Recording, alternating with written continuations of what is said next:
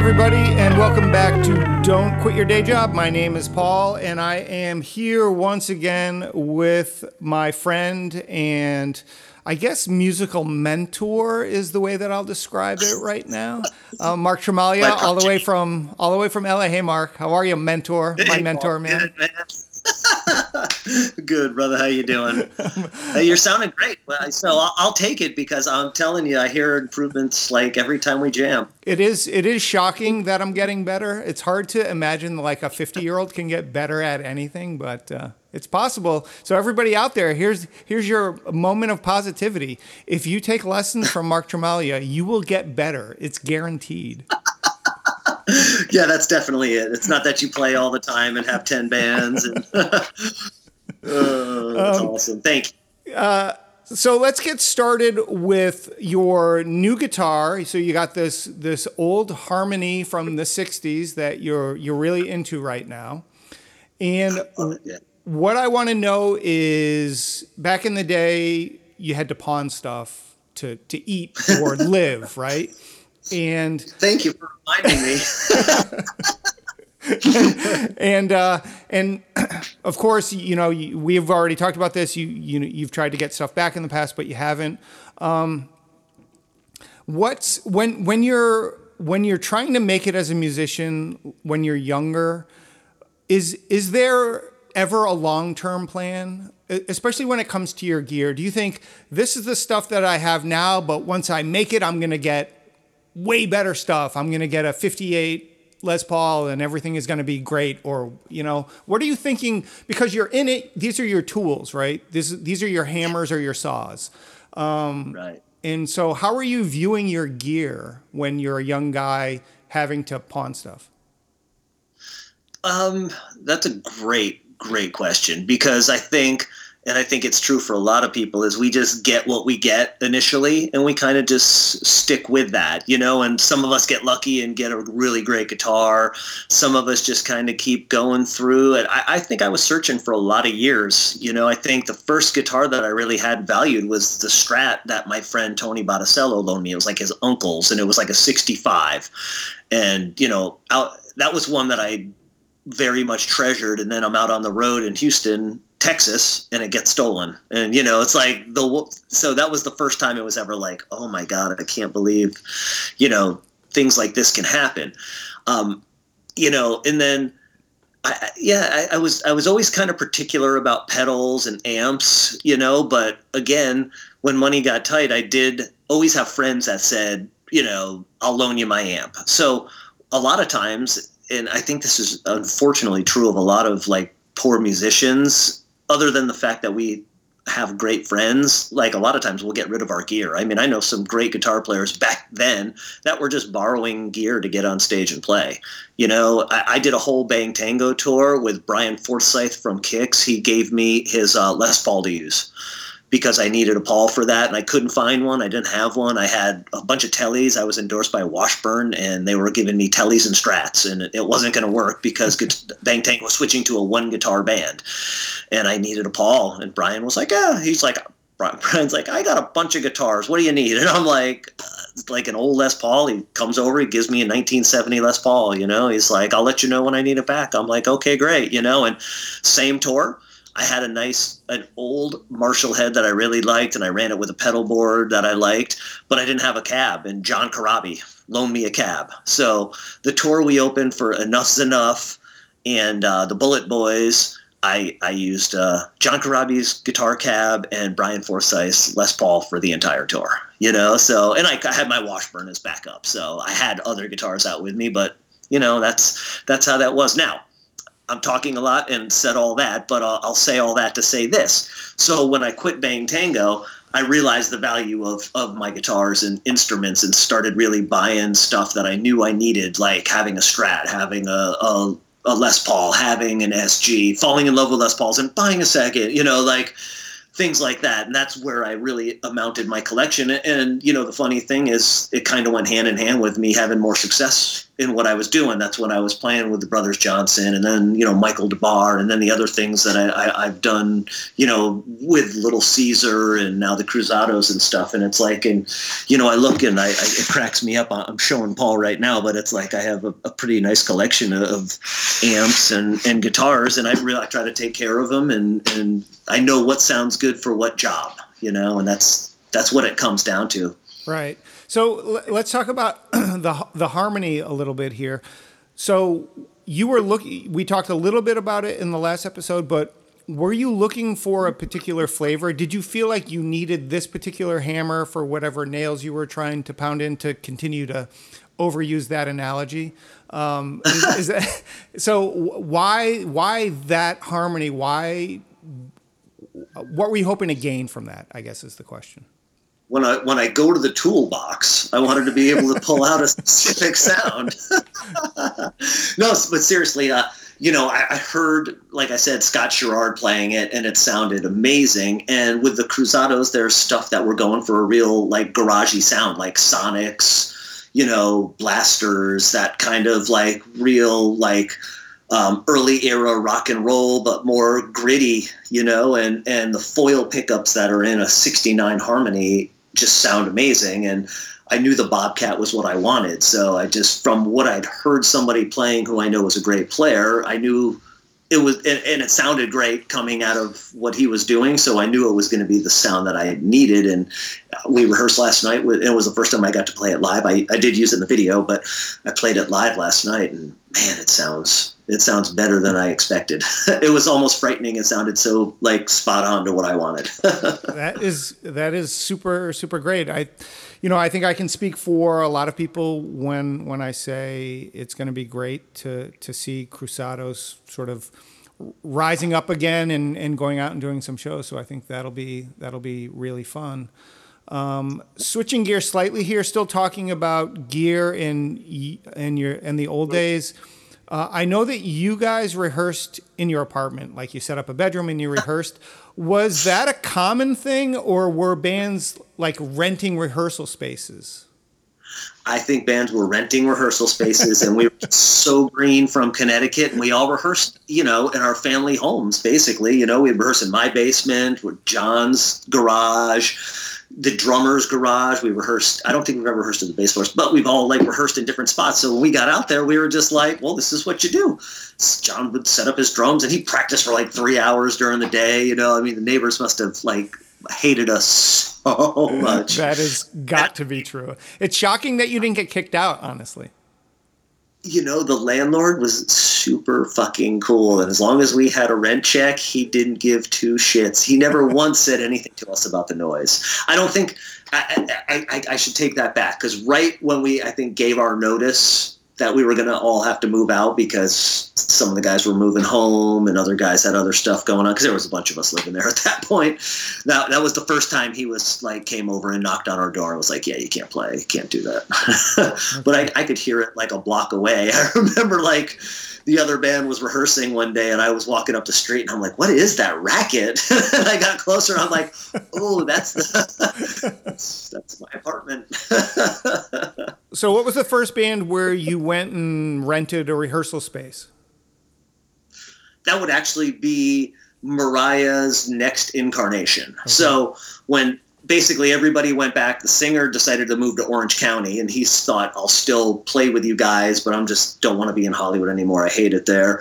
And the drummer, so the three of us, we got this bass player that I was working with named Paul Barrett. We called him Sharky because he was like a shark on the phone. He was the salesman, top sales guy, and he had the gift gab. But anyways, he found this rehearsal space in Vernon, California. Lovely, lovely area. I'm being very sarcastic. It's a super, like, industrial area, and it's known for one thing. It's slaughterhouses. And there's Cool. 2 nights a week where it is the worst smell you ever want to smell in your life. And of course, guess what? 2 nights a week we'd always rehearse, because the only nights you could drive up from Orange County to meet us at this rehearsal space were those nights. Now, these were studios became kind of famous because Tool rehearsed there, and Rage Against the Machine rehearsed there, and the Chili Peppers rehearsed there. So everybody kind of knew it. I think it's long closed down now, but man, everybody would talk about that. You'd come down and be like, "Oh my God, how bad is that smell? Let's just burn some incense, like burn a whole pack." Were these rooms like set up to be rehearsal rooms, or Yes. Okay? No, Okay. 100%. Yeah, no, it was. The most famous one in Hollywood was probably Hollywood and Western. That was there was a billiards room down below, and up top was old apartments that they basically reconstructed and made into rehearsal studios, and they let bands basically live there, play there, and do everything there. Pretty Boy Floyd, they were one of the bands that lived there, and they used to have infamous parties there. First time I ever saw Axl Rose in person was standing outside of the billiards at a Pretty Boy Floyd party, and he came walking in. He had on a fur coat with like the military hat, and he had two of the prettiest girls my 19-year-old ass ever saw in my life on each arm. And I was like, oh my, and he just walked right by me, and I was like, oh my God, Axl, holy crap. Like he was just a rock star, and so those were the kind of parties that happened at Hollywood and Western. How does one live in a rehearsal studio? Are all of the amenities that you need there? Oh, hell. Well, there's a bathroom, and a lot of them would get, like a burner, those burners that you can get for your hot plate. Yeah, okay. Yeah, hot plate and a fridge. So they had that, and a microwave. Some of them, the guys who were rich would have a microwave, like Pretty Boy Floyd. And basically what they'd do, Paul, is they'd have, like, sometimes they put up partitions. Some of the guys were like good construction guys, and they would actually build like bunk beds and put like partitions, and like it was pretty cool. The Floyd, they had a big room, and Vinny lived there, and the drummer lived there, Carrie, until he got a girlfriend that lived at the apartment complex I was living at, and then he came there and was living there, and so yeah, he had it all set up. So I used to skateboard because I only lived down Hollywood Boulevard from Western, so I'd skateboard up Hollywood Boulevard and meet Vinny, and we'd like skate and hang out and play music, and they'd have parties all the time because Pretty Boy Floyd was pretty big in the local scene, and so it was cool. And there was a lot of other cool bands in there. I mean, it was old Hollywood. It was this crazy billiards room down below where like the cretins from Hollywood would hang out, and then you take the elevator up to the studios, and you could see Taz on one floor and Pretty Boy Floyd on another, and LA Guns in another, and it was like there was a lot of bands in there. So what I wanted to get to then was you talked about that Strat being stolen on the road, and that's a pretty, unfortunately, I think for smaller, even mid-level bands, that can be a problem because it's hard to keep track of everything when there's a million things going on. If you have roadies, then it's not such an issue, but that's a different level.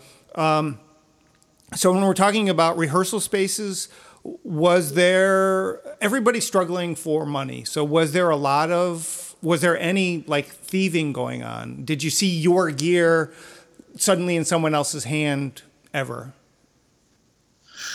No, I've been fairly lucky that way, knock on wood, And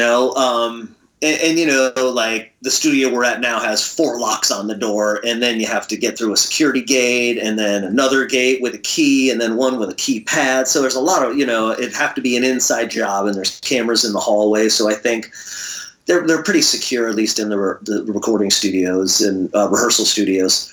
I always worry live, and that's usually why I just bring one guitar, because I'll change strings. I'm pretty confident. If I needed to change strings on stage, I can do it in under a minute. I'm pretty fast with it. So I hate bringing multiple guitars, but like with the Cruzados, I got to bring 3. So that means like I'm gonna have to sit by 3 guitars all night and carry them with me, and and it's like when we went on the road to the South, Randy, the other guitar player, like I don't think he ever took his guitar off his back. We'd go into a restaurant, and it didn't matter if it was 5-star or a Burger King. His guitar was sitting right next to him everywhere we went. Never left it in the hotel room. Wherever he went, his guitar went with him. Hey, let's go check out the city. Okay, cool. Guitar backpack. I'm like, all right, cool. Wow. Yeah. So speaking of that, are you hard case or soft case guy? They each have their advantages, right? But it's easier to carry a soft case for sure.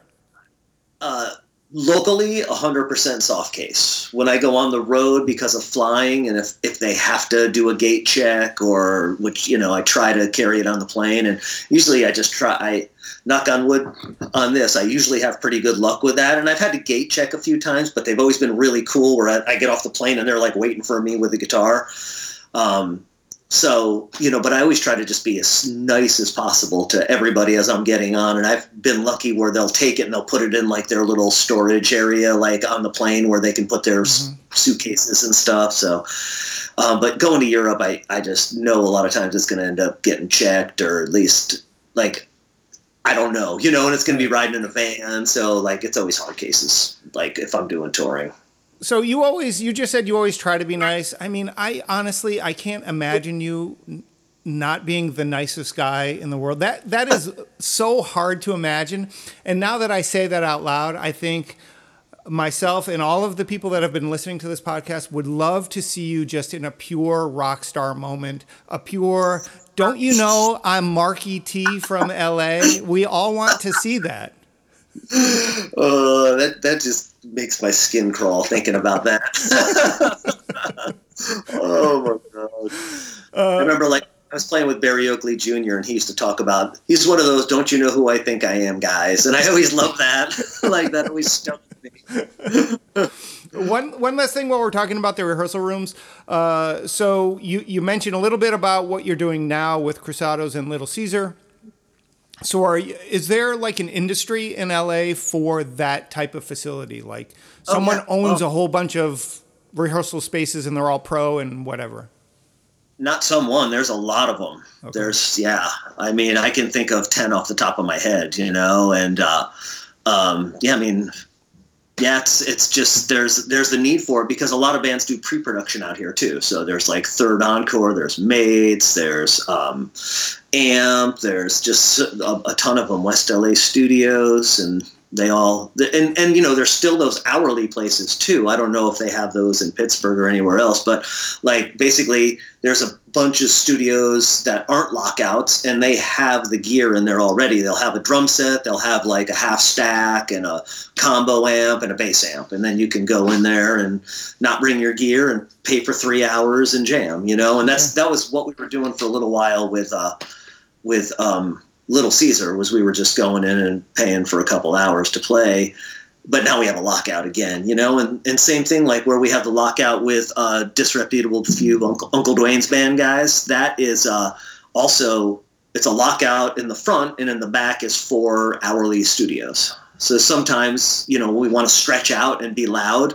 we'll rent one of the back rooms rather than just staying in our little studio. Okay. And what about these places where Lady Gaga is going to go to do her entire practice her entire production with pyro and everything? Are these places? That's Third Encore. Yeah. Okay.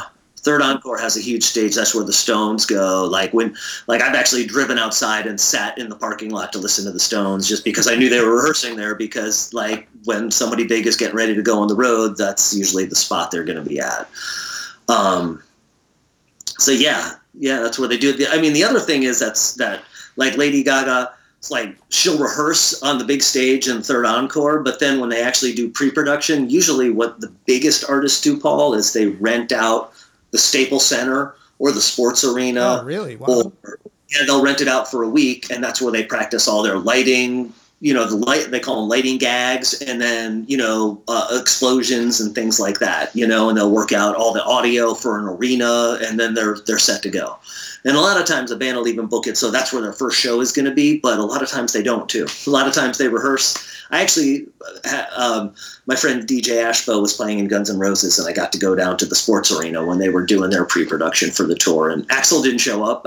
What they did was, believe it or not, was the whole band did the full show without a singer, and it's videoed and it's sent to Axl, and he gives them notes, and then they rehearse whatever the next time, and then he comes the day before and does one rehearsal with them and then goes on the road. At least That's how he did it in like 2005 or whatever, when they had 3 guitar players at that point.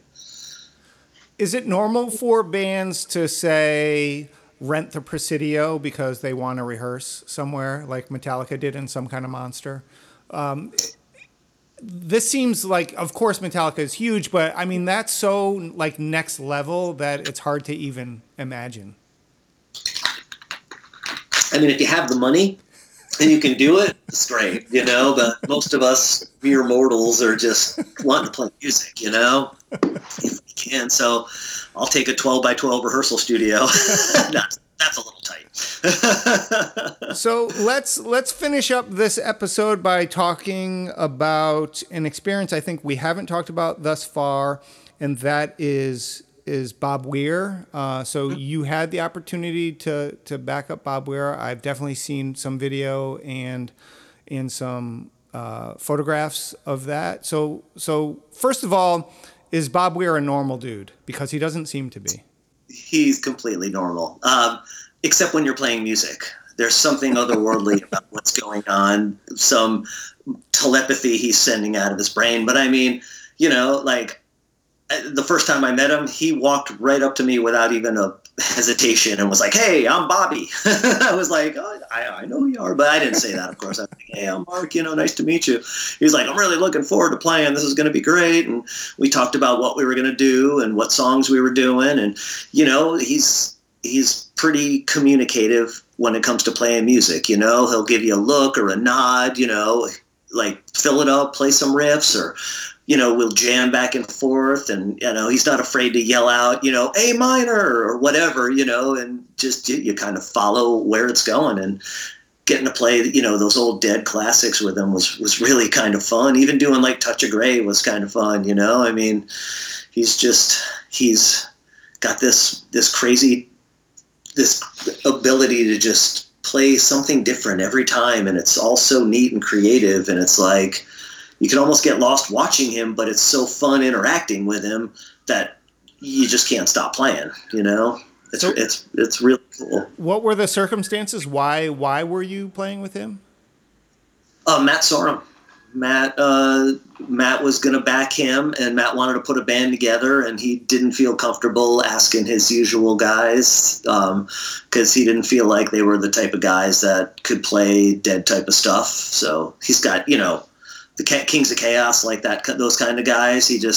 They're more rock and roll, and he knew Bobby was more jammy, you know. So he got my band, basically, the Uncle Dwayne's band, Disreputable Few, and did the double drummer. Matt and Dan both played, and Randy played guitar, I played guitar, Paul played bass, Bob played guitar, and it was a blast. It was in Anaheim. Okay, so was it this part of NAMM or something like that? Yeah, it was for D'Angelico Guitars. So he had a new like hollow body coming out. We all played as hollow bodies. Okay. Oh, so D'Angelico gave you a guitar to play? Yeah, they were like, you're all going to play this guitar. So we all played the same guitar, but we all made it sound different. Well, we used Super amps too, but I use my pedal board, and my little pedal always kind of gives me my sound no matter what the amp is like, because I know how to just kind of dial what I think I need out of it. And did Bob choose the songs that you were playing, or did he ask, what do you guys want to play, or did he just say, we're playing these? No, we had I think it was a 16-song set list that he sent to us. So we knew what we were playing, what we had to learn. And he was even happy. A few of them he forgot. He told us to learn. He was like, "Oh, Jack Straw. Oh, that's going to be great." So that was cool. And, you know, learning those songs was definitely fun. We did a bunch of rehearsals getting ready for it. And it was just a blast, you know, and the music is always a little different every time, like it should be, you know. It's like he's very, very organic in his playing, and you just kind of go with that rhythm, you know. It's always got a bounce to it, but you just don't always know, you know, what the tempo is going to be, or maybe what the pace or the push is going to be, you know. So it changes it a little bit every time, but it's what makes it exciting and makes it fun to express yourself soloing, or, you know, sing harmony with them, or whatever. You just don't know what the soup is going to be until the song starts. When you rehearsed, was there a different feeling to when you actually did the show? Because oftentimes the show has just a different energy, right? It's more energy. Yes. You feel cooler about it. So how many times did you rehearse, and what was the difference between rehearsing with him and as you got comfortable, what was different to the show? Oh, well, we actually never rehearsed with him. Oh, We rehearsed as a band. We did probably 12 to 14 rehearsals as a band. And then we did a sound check with him where we played for probably an hour and a half. We kind of like touched on everything, and anything he thought would be like a tight ending is needed here, this is needed here. He just told us. wow. He was like, okay, we'll remember that. The end of the song is like this. This part of the song is like this. Okay. And most of the stuff, I mean, he showed up and we were already kind of jamming some stuff when he walked right up to me and like introduced himself. And he put on a guitar and started playing, and we finished, and he's like, well, this is going to be fun. That was literally the first thing he said. So we were like, I remember Paul and I turned to each other going, okay, so we're doing something right, because, you kind of want Bob to end a song and not go, okay, what you need to do. And he first thing he said was, this is going to be fun. We were like, all right.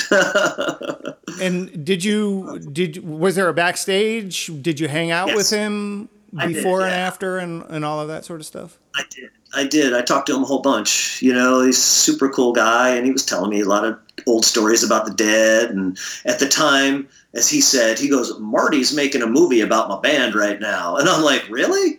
And he goes, yeah, he goes, it's going to be really neat, because it's our whole history, and Marty does great stuff. And I'm like, Marty? And he goes, oh, Martin Scorsese? And I'm like, oh, Marty.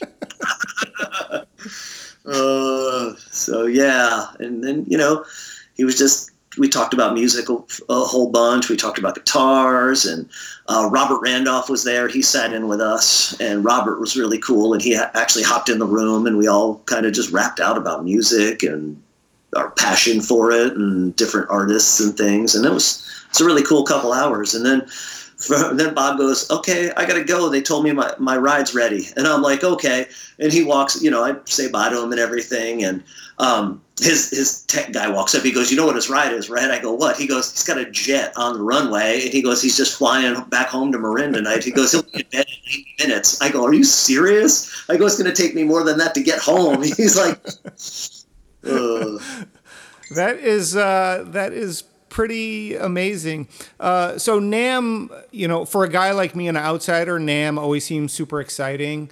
But I know for a lot of guys like you, or guys who have been to NAMM a lot of times, it's just a lot of people and it's not fun. But this kind of thing probably wouldn't happen without NAMM, right? You need NAMM to create the circumstances to have a cool show like this, right? In a way, yeah. I mean, they still do stuff like this, like Gibson will have a release party out here in LA somewhere, and they'll do a concert, similar to like what we did at NAMM. But NAMM is special because people come out for it. So there is, a million friggin' people walking around Anaheim. And, if you can go see Bob Weir play in a room with 500 people, it's like, holy cow, we'll just cram in that room. This will be great, and God, we had the fire marshal there freaking out. And it was just like, it was pretty cool. So how long did you have to hang around afterwards before you could leave? Do you have to wait until everybody's gone, or, is it hard to get your gear or whatever?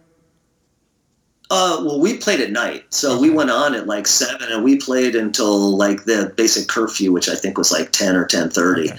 And then, we actually, because, who the hell are we? We just walked out, and I knew some people who were there. So I just ended up talking to some people out there for a little bit. And then I went back and just hung out with Bob for another hour or two. And then his ride was there. So he split. I grabbed my gear and said bye to some people. And that was that, And you did not take your jet home? I did not take my jet home. No, I took the hour and a half ride home in my car. Halfway home, I'm thinking Bob's probably in bed already. It was a pretty magical night, though. It was everything you'd want it to be. The music all felt good. There was no train wrecks, and Robert Randolph was really cool. He and I had a fun time. Basically, what Bob wanted to do to start the show was start out as a 3-piece. He had Randy play electric, Bob played acoustic, Paul played bass, and Dan obviously was on drums by himself. And he did 3 songs broken down like that off his solo acoustic record. And then I came out with Sorum, and we did like 3 electric songs. We did Dark Star, famous Dead song, where Bob started with the electric, and as we the acoustic, and as we jam more, he put on the electric. So halfway through that Dark Star song, he was playing an electric guitar, and then by then we went off. And then we did Come Together, and we had Skunk Baxter and Robert Randolph come up for that, and then Robert Randolph stayed up for Touch of Grey. Cool. That's really, really, really hard to think about for a mere mortal that stuff like that can happen. So it's definitely cool. Yeah.